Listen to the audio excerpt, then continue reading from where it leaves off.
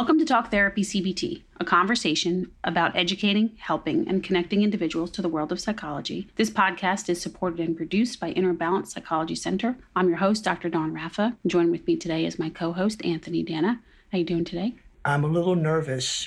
We're going to open a Pandora's box of sorts that some eerie subjects are going to be discussed on today's show. This might have been a better Halloween special, but, Halloween in January. Why not? Why not? Better late than never, right? Yeah. Mm-hmm. The show title we came up with, Eccentric Therapy, which unconventional and slightly strange is, I think, the best way to put it. So my quote for today is 6 + 3 = 9, but so does 5 + 4. The way you do things isn't always the way to do them. Respect other people's way of thinking.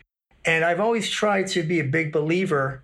Oh, by the way, that was, I got that off of thinkpositive.com. Couldn't find an author to take the credit, but I like the quote, and I've always tried to live my life with that maxim, but sometimes it's difficult to, and I think we're going to talk about some subjects that it's extremely difficult to respect other people's way of thinking.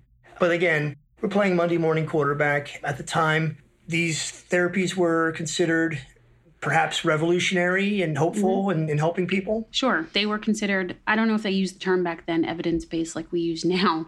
Maybe we use evidence-based now because of these outdated therapies. But back then, they thought they were revolutionary. So kind of like during the era, they really thought it was the best interest of the patient, I assume. Is it illusions or delusions of grandeur? Delusions. Delusions of grandeur, yeah. Yeah, and there's people believe, when they're desperate and suffering, they believe in treatments and therapies and want to get better. Well, Nicholas II had a son, was Alexei, who was a hemophilic.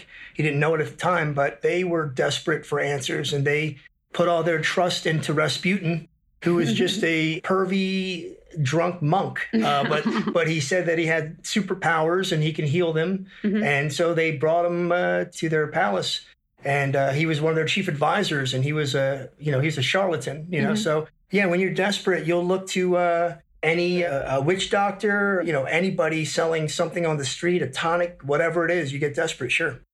Snake oils were popular, right? Yep.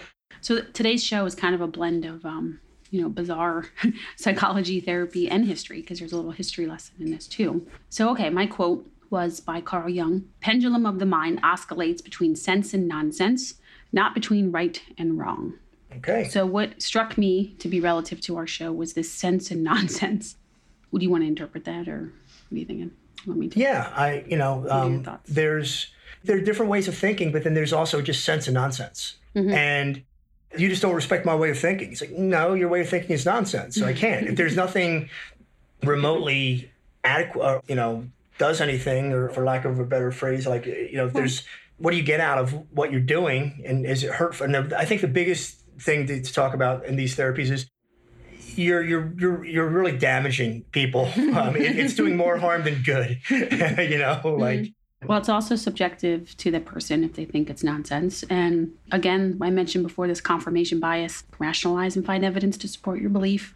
Freud did that. Lots of these doctors did that. And people at the time did that. If you're looking to prove a point, you can find some kind of research to back it up if you look hard enough. Yes. And you can even manufacture it at times if necessary. Right. Right. So I guess we're kind of going back and forth between sense and nonsense, and not necessarily right and wrong, which is good instead of being so black and white with right and wrong. Although I guess sense and nonsense is a little categorical as well. It's, it can be, Depends on who, what your definition of nonsense is. And it's like, what Ron Burgundy says, well, we could just agree to disagree. Yeah, I guess we're going to have to, because San Diego doesn't have a German origin. San Diego. San Diego, whatever you said. All right. So I have a list of different therapies that I'm going to go over with, give the doctor, and she's going to just give a quick, a review or a summary, and we can discuss them a little bit maybe further. So the first one is scream therapy. And to tell us about scream therapy. Okay, so this one isn't so crazy, but it's really not used today. So originally published in 1970 was a psychologist named Arthur Janov. And it was a trauma-based psychotherapy created by him. So one of the things that I guess could make sense is that during that time, especially during the 50s, people had to repress their emotions. They were not encouraged to speak their mind and keep everything bottled up and, don't show your neighbor how you feel. So people were repressed in their feelings, particularly anger, weren't allowed to express anger. So the reason this therapy, I guess, came about was to help people scream it out and show their expression of anger. So it was literally screaming in order to, purge through, get rid of feelings. So I guess there's a time and place to just let your emotions out and, make sure that nobody is around to wonder if you're okay or to be concerned or to ask if you need help, right? Mm-hmm. Yeah. Again, not necessarily crazy because, again, given the era, people really did repress their emotions. Like, no one really talked about feelings, and everybody just, tried to be buttoned up. You can see that in the advertising, all the women and men just like, oh, I can talk about my feelings. So I don't know if this was done in a group or not. Okay. Or if it was individual or both. I think this is fine. I don't think it's unhealthy or scary or dangerous. Mm-hmm. Yeah, and I don't think it's necessary. I wouldn't say it's evidence. It's considered evidence-based treatment. If it makes you feel better. Oh yeah, let's do it. And you're not hurting anybody. And that's a big one, and we're going to get to those in a few minutes. Mm-hmm. And yourself, maybe in the long run. No. Isn't it a good thing? No. It's not good. It's not enough. It's not enough? No. But if it feels like it, how about if I feel like it's helping me? Doctor, I do scream therapy, and I get a lot, and I feel so much better after I just go out into the woods and scream and then come back, and I'm like, boy, now I can just get started with my day. Well, that's cheaper than paying my hourly rate. Sure. Coming in and screaming. See, and there's always that. As long as there's noise proof. So that's why you're against scream therapy. I'm just kidding. No, it's not terrible. I'm not saying it is. Like, we talk about anger management and screaming into a pillow, right. Hitting a pillow or using a bat and like hitting like a foam bat or something. But, yeah. I don't know. I just am under the impression, because I'm very CBT oriented, it's not enough. Okay. Like, that is a little bit. That's okay. That's the tip of the iceberg. Well, I think there's other ways for people to experience repressed emotions.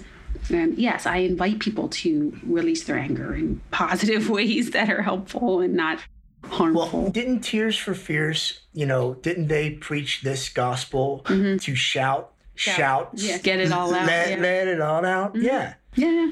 That's where it came from primal therapy, primal scream. So as long as it's not like the movie Scream, Sure. That's not good for anybody. All right. Venturing into that. Number 2. Mm-hmm. Bloodletting. Tell us about that. Is it pretty much what it sounds like? Pretty much. Okay. Yeah, and this, I have to see, hold on, let me see where this dates back to. Maybe the Middle Ages, or maybe even farther back than that.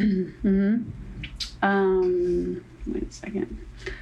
Well, this was used not just for psychology, I think they used this for different ailments, So to stall for you, what I do remember, Catherine the Great, she was from Prussia. She wasn't Russian, but she married into the Romanov family, and she wanted to become Russian. She learned the language. She did everything she possibly could to be, embrace with Russian. And so she did bloodletting, so to get her, her Prussian blood out of her body, or that's how she explained it. Okay. So yes, it is what it says. Withdrawing blood from people to prevent or cure illness and disease. So they've thought back then physicians assisted this, or actually they use leeches. So that kind of goes into the leech one. Mm-hmm. Same thing. Based on an ancient system of medicine, they thought your bodily fluids were imbalanced and regarded as humors. So they started doing this until the late 19th century, over a span of 2,000 years. So that's a lot of bloodletting over 2,000 years.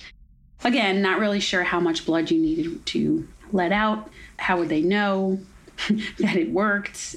There's also the placebo effect. Yeah. Hopefully they gave you some juice and a cookie like they right after, because you're going to be very lightheaded. Mm-hmm. So they stopped. Yes, you're right. The Middle Ages up into the 19th century. Okay. Barber surgeons were doing that. Barber surgeons. Barber / Yeah, I'm not going to, my barber, good person, but I'm not going to trust that guy with... Oh, you know how they knew that it was working, quote unquote? Okay. You fainted.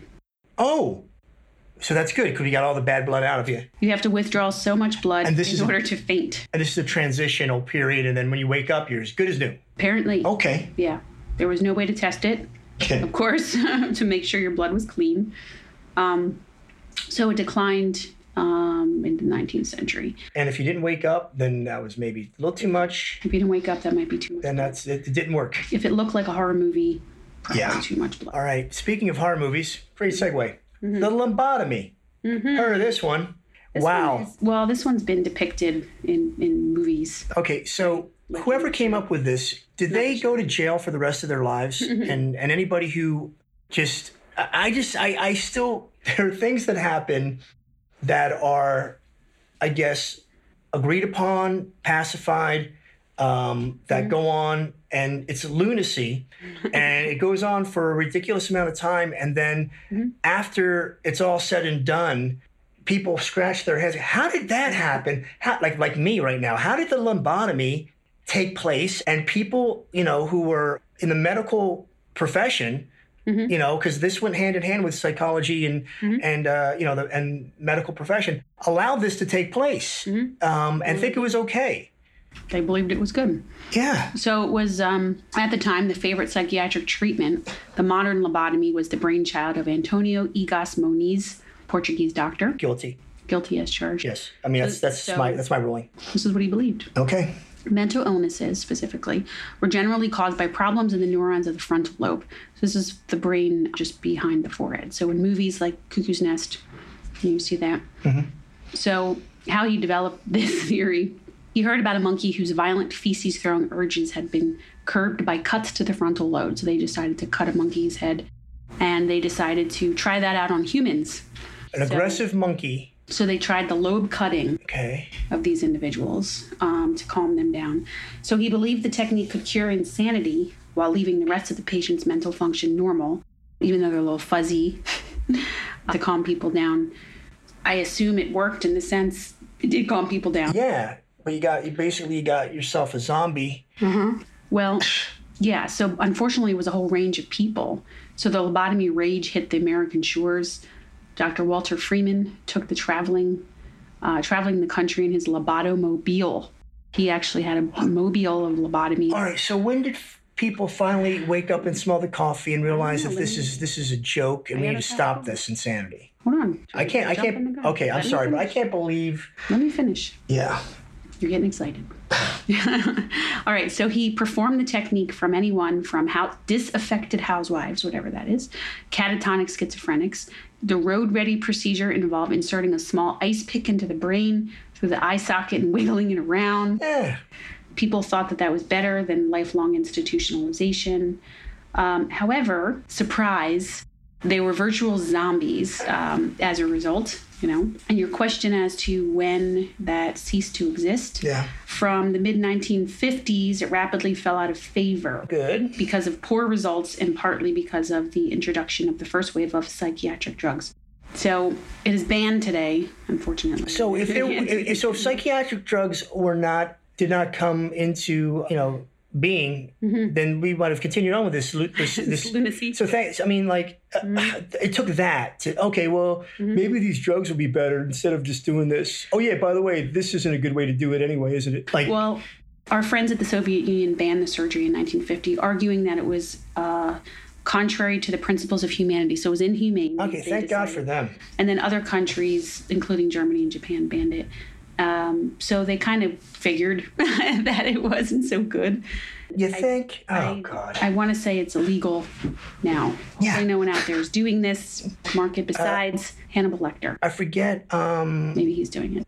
I forget what sister it was, but Joe Kennedy had one of his daughters because she was lobotomized. She was lobotomized. I don't know if she was just erratic behavior. I don't know if she had a mental. I think I remember. Right, but her behavior was too.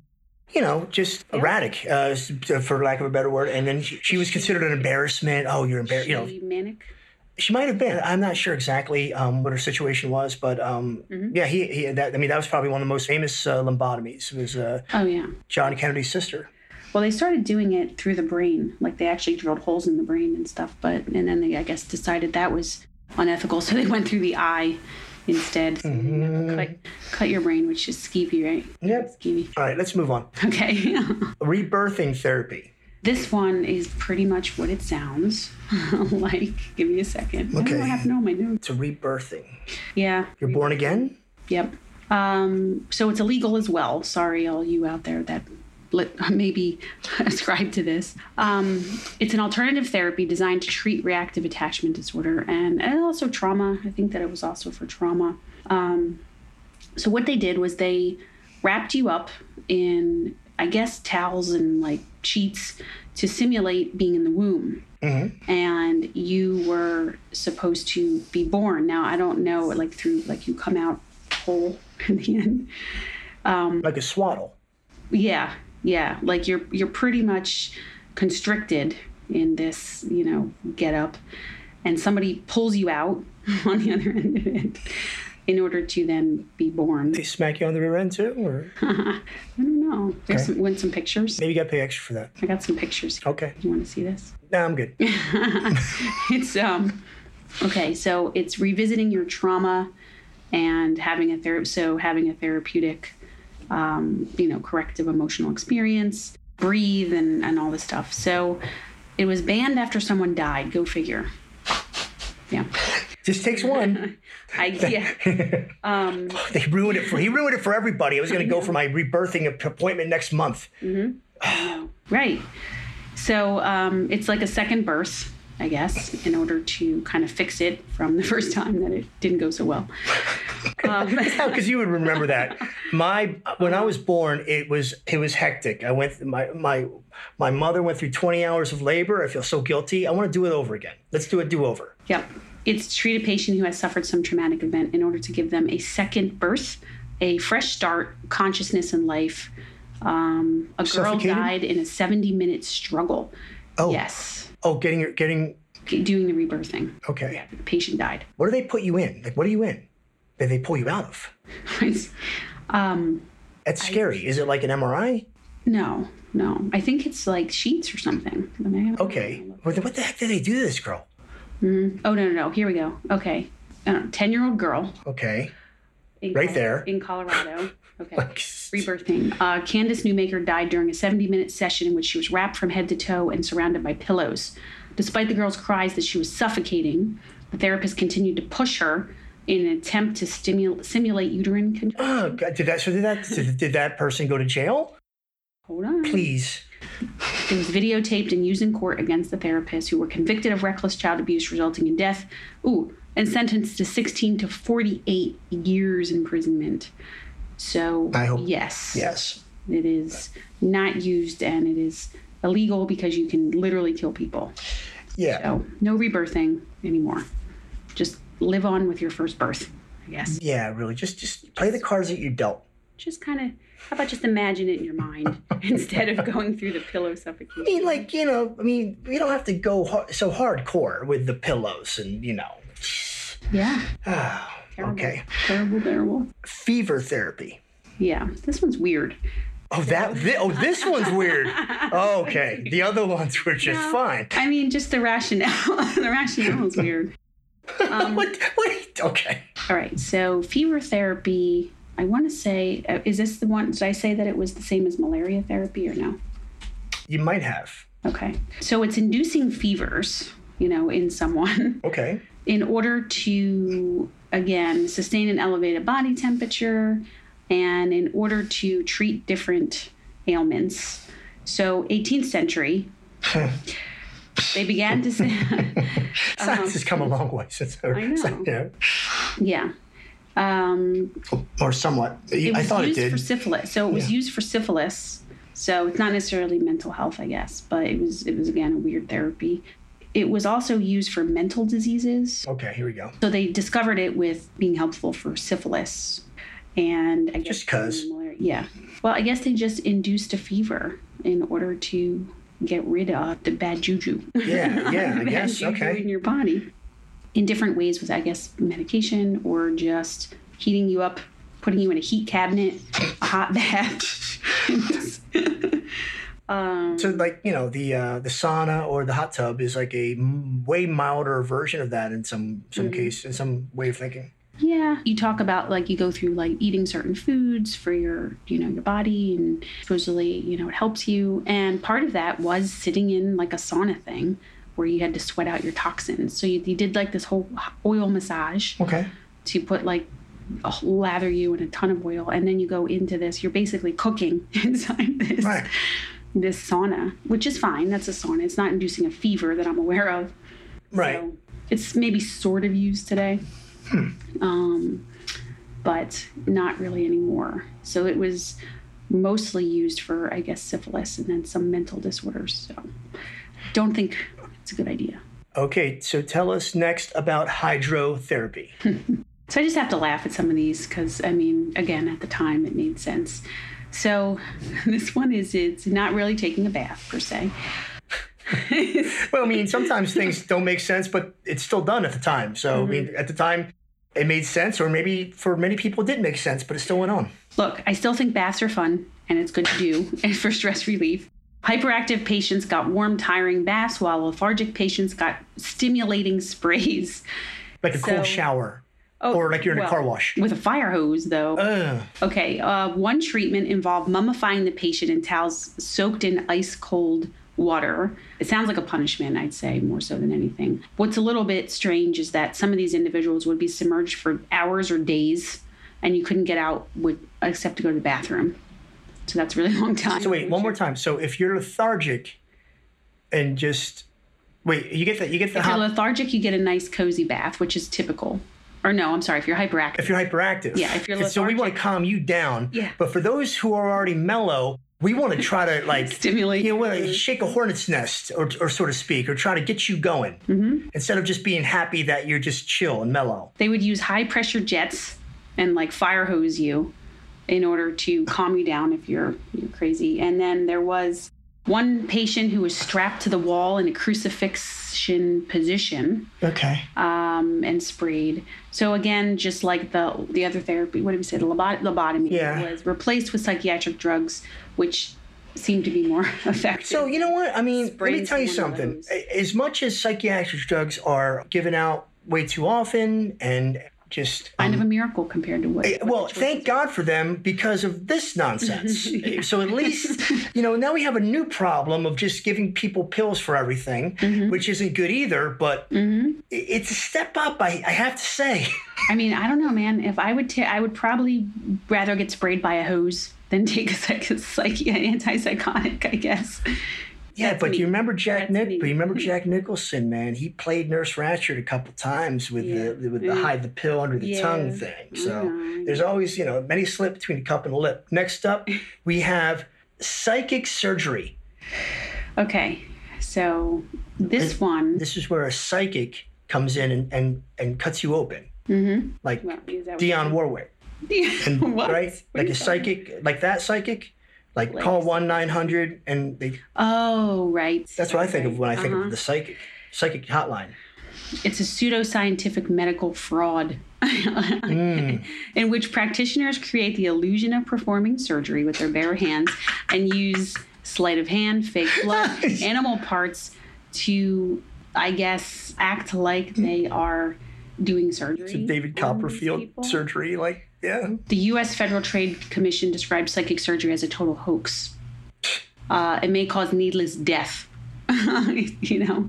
instead of doing actual surgery. So it was linked to paranormal, activities. It was in the spiritualist community in the Philippines and Brazil in the middle of the 20th century.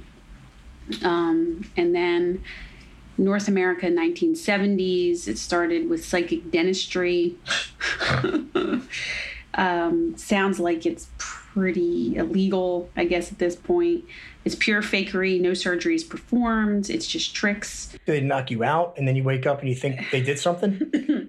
Or do they just give you a local, hey, it was... They actually give you a local... I don't know. If you're awake. Well, why go through all that with all the fake blood and all that if you're not awake? I don't know. It's like a mind trick.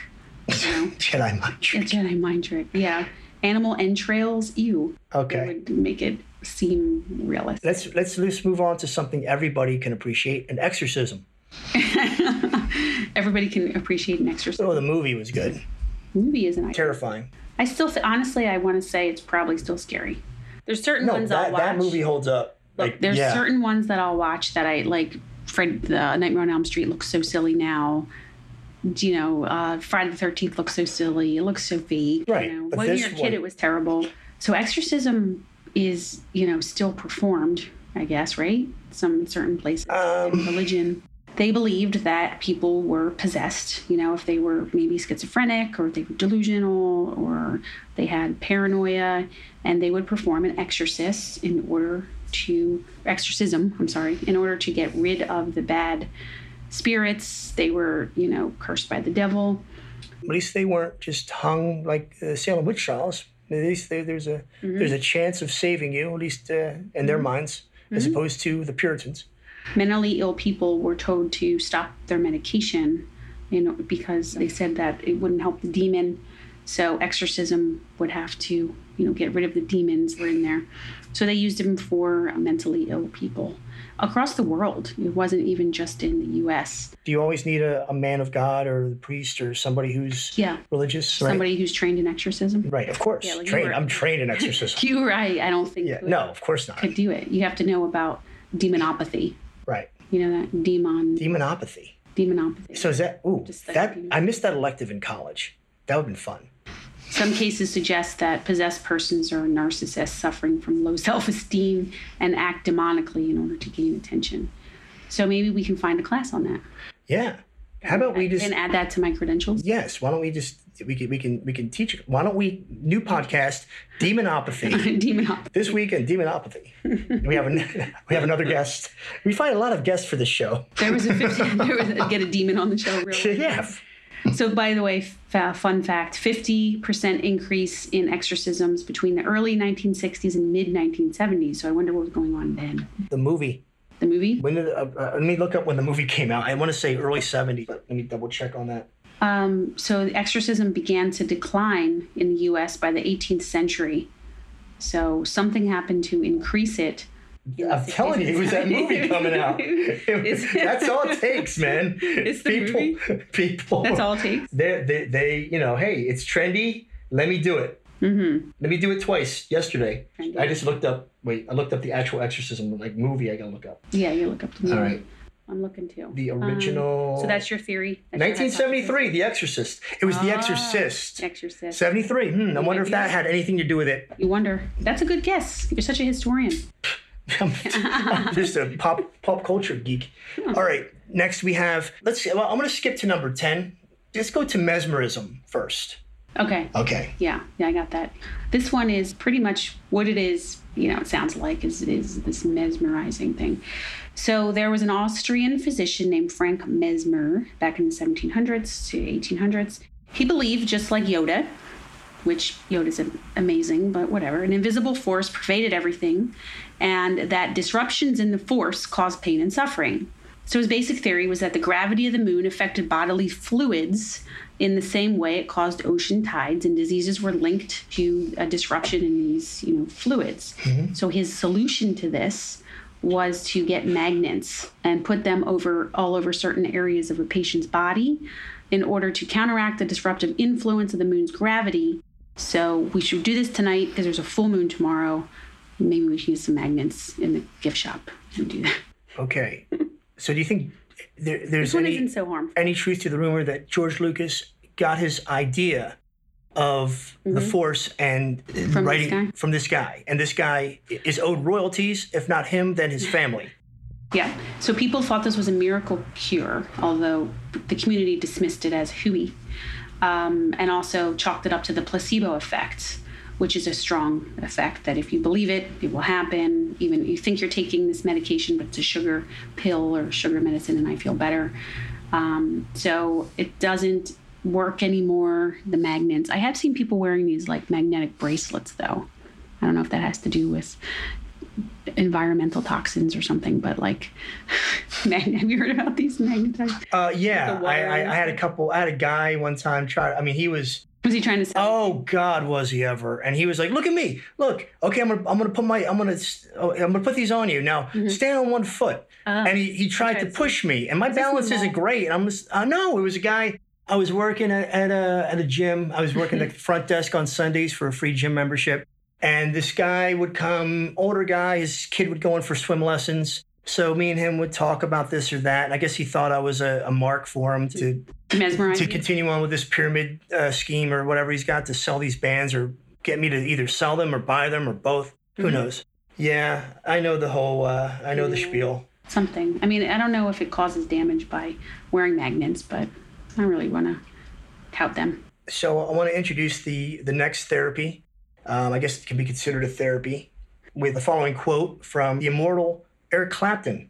If you want to hang out, you've got to take her out. Cocaine. If you want to get down, you get down on the ground. Cocaine. Mm-hmm. She don't lie. She don't lie. She don't lie. Cocaine. Okay. So tell us about cocaine, Dr. Rafa. What do you know about cocaine? What do I know about it from a therapeutic perspective? Yes, that's perspective, of course. I had mentioned this before, maybe in our history of psychology, about Freud being a proponent of this type of therapy. So he used it himself. He was looking, he was sniffing around for a... Is that why he was such a busy guy? He got a lot of things done, huh? Oh, yeah. He was pretty productive, I'd say, right? He had this theory that you needed to, fix something with the nostrils. You had to fix the ailments. Fix your nostrils. Yeah. So he tried it and he liked it. And what he did was he got more. So he started ingesting it in his water. And he said that it was a gorgeous excitement upon first ingesting it. It was exhilarating and lasting euphoria, also noting the suppression of fatigue and hunger. So why not treat your patients with it? He published a paper on this. Was he German or Austrian? Vienna, right? Vienna, so Austria, okay. Mm-hmm. So he gave massive quantities of cocaine to middle-class Viennese neurotics women who had come to chat with him endlessly about their problems. So he doled it out. So they probably wanted to chat endlessly more because they were... I would imagine so. They wanted to chat even more. Right, you can imagine. Now they're really going to... They're really going to keep going. Yeah. So he did... I told you he published a book, and now I can't find it. Or a paper, I'm sorry. Okay. Oh, Uber Coca. That's right. Yeah. How can I forget that title? Report of Uber Coca. Yeah. It's like he had a sense of humor, but I bet he was dead serious about everything he was doing. He thought Coke would be his ticket to fame and fortune. And he thought it was more glamorous than the stuffy old world of academic medicine. Emma, let me tell you something. I want to tell you something. Dr. Freud, it was a genius, man. Tony Montana agrees with Uber Coca. So now we do the opposite. We treat people with substance abuse disorders as opposed to inducing them in psychotherapy. So it was, I believe he got in trouble at some point for this. I don't think it ended his career because I believe he continued beyond this, but it was thought of as a pseudoscience. So I don't think this is happening anymore. Well, I remember around the turn of the century, 20th century. I got to remember it's been 22 years now, and I can't say just the century. You got to say which century now. That tonics were a big seller in at least the United States. I don't know in Europe at the time, but I remember, if you weren't feeling good, you would take a tonic, and it would help your ailments if you were congested. Yeah. Right. And in the tonic was cocaine or coca leaves and Coca-Cola was originally a tonic. It wasn't a soft drink or anything like that. And most of these soft drinks had cocaine. It's not just caffeine. They had, cocaine, and you'd feel a lot better. You wouldn't understand why. And either you would help you with your congestion, or maybe you just wouldn't know or care about your congestion anymore. Because you're high. But it would help you. I want to say we have to look this up. Coca-Cola got its name because they used to put Coke in it. I know. I'm pretty sure that is the case. Yeah. Wow. Cocaine. So the reason why he liked it was because I guess people, he was into dream analysis, so people could free associate. He could just sit there and let people ramble on, and he would make connections and say something amazing at the end of the session and then go off. And remember, psychoanalysis still is used, not with cocaine, but 3 to 4 times a week. Well, I will say this about him. I mean, at least he practiced what he preached. He did. Yeah. He's probably doing it with him. He's probably drinking his water with you. Let's do a couple bumps before our session. So next up, this one, I think interesting, hysteria therapy. Okay, so this one is funny. So once upon a time, women suffering from pretty much any type of mental illness was lumped together as hysterical. The Greek physician Hippocrates popularized the term, believing hysteria was born from the root cause of a wandering womb. So a uterus was angry, therefore women were hysterical. So he's claimed that if the uterus remained unfruitful long beyond its proper time, it gets discontented and angry and wanders in your body. So if you don't have kids... Well, prior to having kids. Until you have kids. Like it's like you need to have kids Yeah. immediately, and if you don't, this could happen to you. Yeah, it could wander up, obstruct your respiration, and drives you crazy. And one cure for that was to calm it down. Now, there could be... How do we calm down the wandering womb? Right. Well, I have some ideas on that. But what he did was hold a foul-smelling substance under the patient's nose to drive the uterus away from her chest. However, Plato believed the surefire way to cure a wandering womb... Preach, Plato. ...was to get married and have babies. That's right. Procreate. Damn it. I guess that's the only way. I guess sex is not a way to cure a wandering womb because they didn't mention it. But the uterus has to end up being in the right place when it comes time to bear a child. So womb calming as a psychiatric treatment died out long ago. Hysteria hung around as a diagnosis, as we know, until the 20th century. So I guess snickering like a kid in class. Yeah, because the uterus isn't involved in sex. So it had to just be a baby, having a baby. So I don't know if then you have a baby and then it calms it down forever. You have to keep having babies, or menopausal women then become hysterical. I'm not sure the timeline of when your womb calms down. It's one and done. You have one baby. What about hysterical men? Oh, there was no such thing. I don't believe there was. Okay. Only women are hysterical. Right. Because men repress their feelings, remember? Okay. And they needed anger therapy. Right. Well, okay. So it seemed like it was just towards women because it was uterus. It was just uterus driven. So everyone out there, make sure your womb is not wandering. Yeah. You don't want that happening. You don't want that label. I mean, if you're hysterical and suffocating from any ailment, you might have a wandering womb. Okay. Next. We have a couple more. I have a couple more, but almost done. Trepanation? Am I saying that right? Yeah. Yep. Trepanation. So this was drilling holes in your head. So it's a little similar to bloodletting, right? But it was no, not really. I mean, not good, but I mean, what would you rather have? I'd rather you let my blood out. You put some leeches on me. All right. So this is a little bit, connected to the theory behind this therapy, quote unquote, is that insanity is caused by demons lurking in your skull. So boring a hole in your head creates a door through which the demons can escape. Don't know where they go, into another head. I don't know. Voila, out goes the crazy. Out goes the crazy. Shoo. This can help out with an exorcism. You can have both. There you go. Kill two birds, one stone. So archaic skulls historically have big holes in them. Now, this isn't a small hole. This isn't like a, ice pick hole. This is a big hole. And I imagine it was in a certain area of your brain. I don't know. But and the survival rate after this? The survival rate went down to some degree, right? I imagine. So it is peculiar. From the Neolithic era to the early 20th century, cultures all over the world use this as a cure for their patients. Doctors eventually phased it out and found less invasive procedures.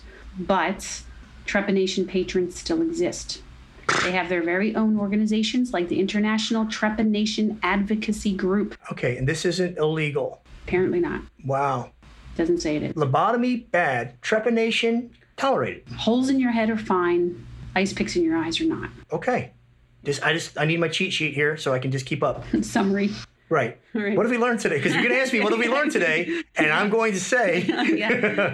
Holes in the head. Ice pick in the eye, no. A hole in the head, okay. Not too bad. All right, next up. Square wig. Medicated seizure therapy. Seizure therapy. The Hungarian pathologist, I can't say his name, but I'll say his last name, von Meduna, He pioneered the idea that in schizophrenia, epilepsy was rare. So schizophrenics were not epileptic. So it seemed that epileptics were blissfully happy after a seizure. So they wanted it's over. Yeah, exactly. It's over. They wanted to induce seizures that would make them calmer. So they tested numerous seizure-inducing drugs. Now, when they say tested, I want to say it wasn't on animals, it was on people. Fun candidates such as strychnine, strychnine is poison, caffeine's fine, and absinthe, why not? Before settling on metrazole, a chemical that stimulates circulatory respiratory system. And they realized that the method was dangerous and not very effective. Maybe they didn't hallucinate anymore, but they believed that the convulsions released chemicals otherwise lacking in patients' brains. Unfortunately, there were fractured bones and memory loss because of this, and I would venture to say that it didn't work. And it didn't say it was illegal, so I don't think it's done anymore. But they seem to still agree to this day that seizures can help ease some schizophrenic symptoms. Now, it's kind of maybe the rationale for ECT, for bipolar disorder. So I guess that's kind of the way in which it's practiced today. All right. Yeah. Insulin coma therapy. So this one is pretty much what it says. It is, what do you think it is? We're going to put you in a coma. Yeah. An insulin coma for your own good. Yeah. And guess where this came from? I want to say, like part of the world? Mm-hmm. Okay. Yeah. We never come up with this. This isn't the U.S. We always take other people far, like, it must be good. It's from Europe. Or, Yeah. Is it from Europe? Yeah. Okay, let me get, Germany. It's a cookie. It's a cookie. Vienna cookie. Sugarland. It's a Vienna. Vienna's a cookie. Vienna. Isn't it a cookie? All right, the Viennese physician. Okay. Coma therapy. Oh, it's Austria again. Boy, I tell you what. I was close. I said Germany. I was just right a little bit. Freudland. Yeah. Okay. 1927. Manfred Sackel accidentally gave one of his diabetic patients an insulin overdose, sent her into a coma. Oops. It was a major medical faux pas. However, it turned into a triumph because the woman, a drug addict, woke up and declared her morphine cravings were gone. So this guy made the mistake with another patient, quote unquote, who also woke up claiming to be cured from being in a coma. He was intentionally testing the therapy with other patients and reporting a 90% recovery rate, particularly among schizophrenia. It's a happy accident. It is a happy accident that comas would work. However, a big dose of insulin caused blood sugar to plummet, which starves the brain of food and sends them into a coma. Don't know how long they're in a coma for, although slipping into a coma is no walk in the park, as right. we know. And you can't just shake somebody out of a coma. No. I guess they would wake you up somehow. Well, yeah, but how? Like from a coma? I mean, yeah. I mean, I don't know. Throw some hydrotherapy. I mean, squirt you with a fire hose. So between 1% and 2% of treated patients died as a result. So not a good one. Not a good one. Mm-mm. Okay. And then finally, rotational therapy. I guess kind of rooted with Charles Darwin's grandfather, where he thought that if you rotated your body and spun that really fast, it would be a great way to cure disease and induce a slumber. So later, American physician Benjamin Rush adapted the treatment for psychiatric purposes, believing that spinning could reduce brain congestion and cure mental illness. He was wrong. Instead, he ended up with dizzy patients. Yeah. These days, rotating chairs are limited to the study of vertigo and space sickness. Now, we do a little bit of this with panic induction.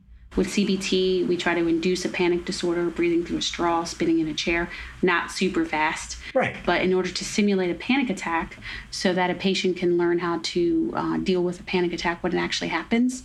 It's a little bit like, exposure and response prevention to a degree. Okay. So this seems like, I don't know, was it a Disney ride, kind of like spinning? Right. But apparently, again, they thought that this was a cure for psychiatric. And I have to say, because I've just been just trashing all these people. No, but at the time that they were trying to come up with therapy and breakthroughs, you're going to come across some of these, these and who people knows today, right? And they're it's like I have a way to cure mental illness through spinning people around. You're nuts. Okay, well then let's go back to the guy who said, I have a way that we can fly from New York to Los Angeles in 5 hours. You're nuts. Okay, so one person wasn't nuts and it actually happened. The other one was. And I mean, that's just it. Like, I mean, who's to say, but I mean, I want to give them some credit for trying. But at the same time, it's bizarre. How bizarre. Yeah. How bizarre.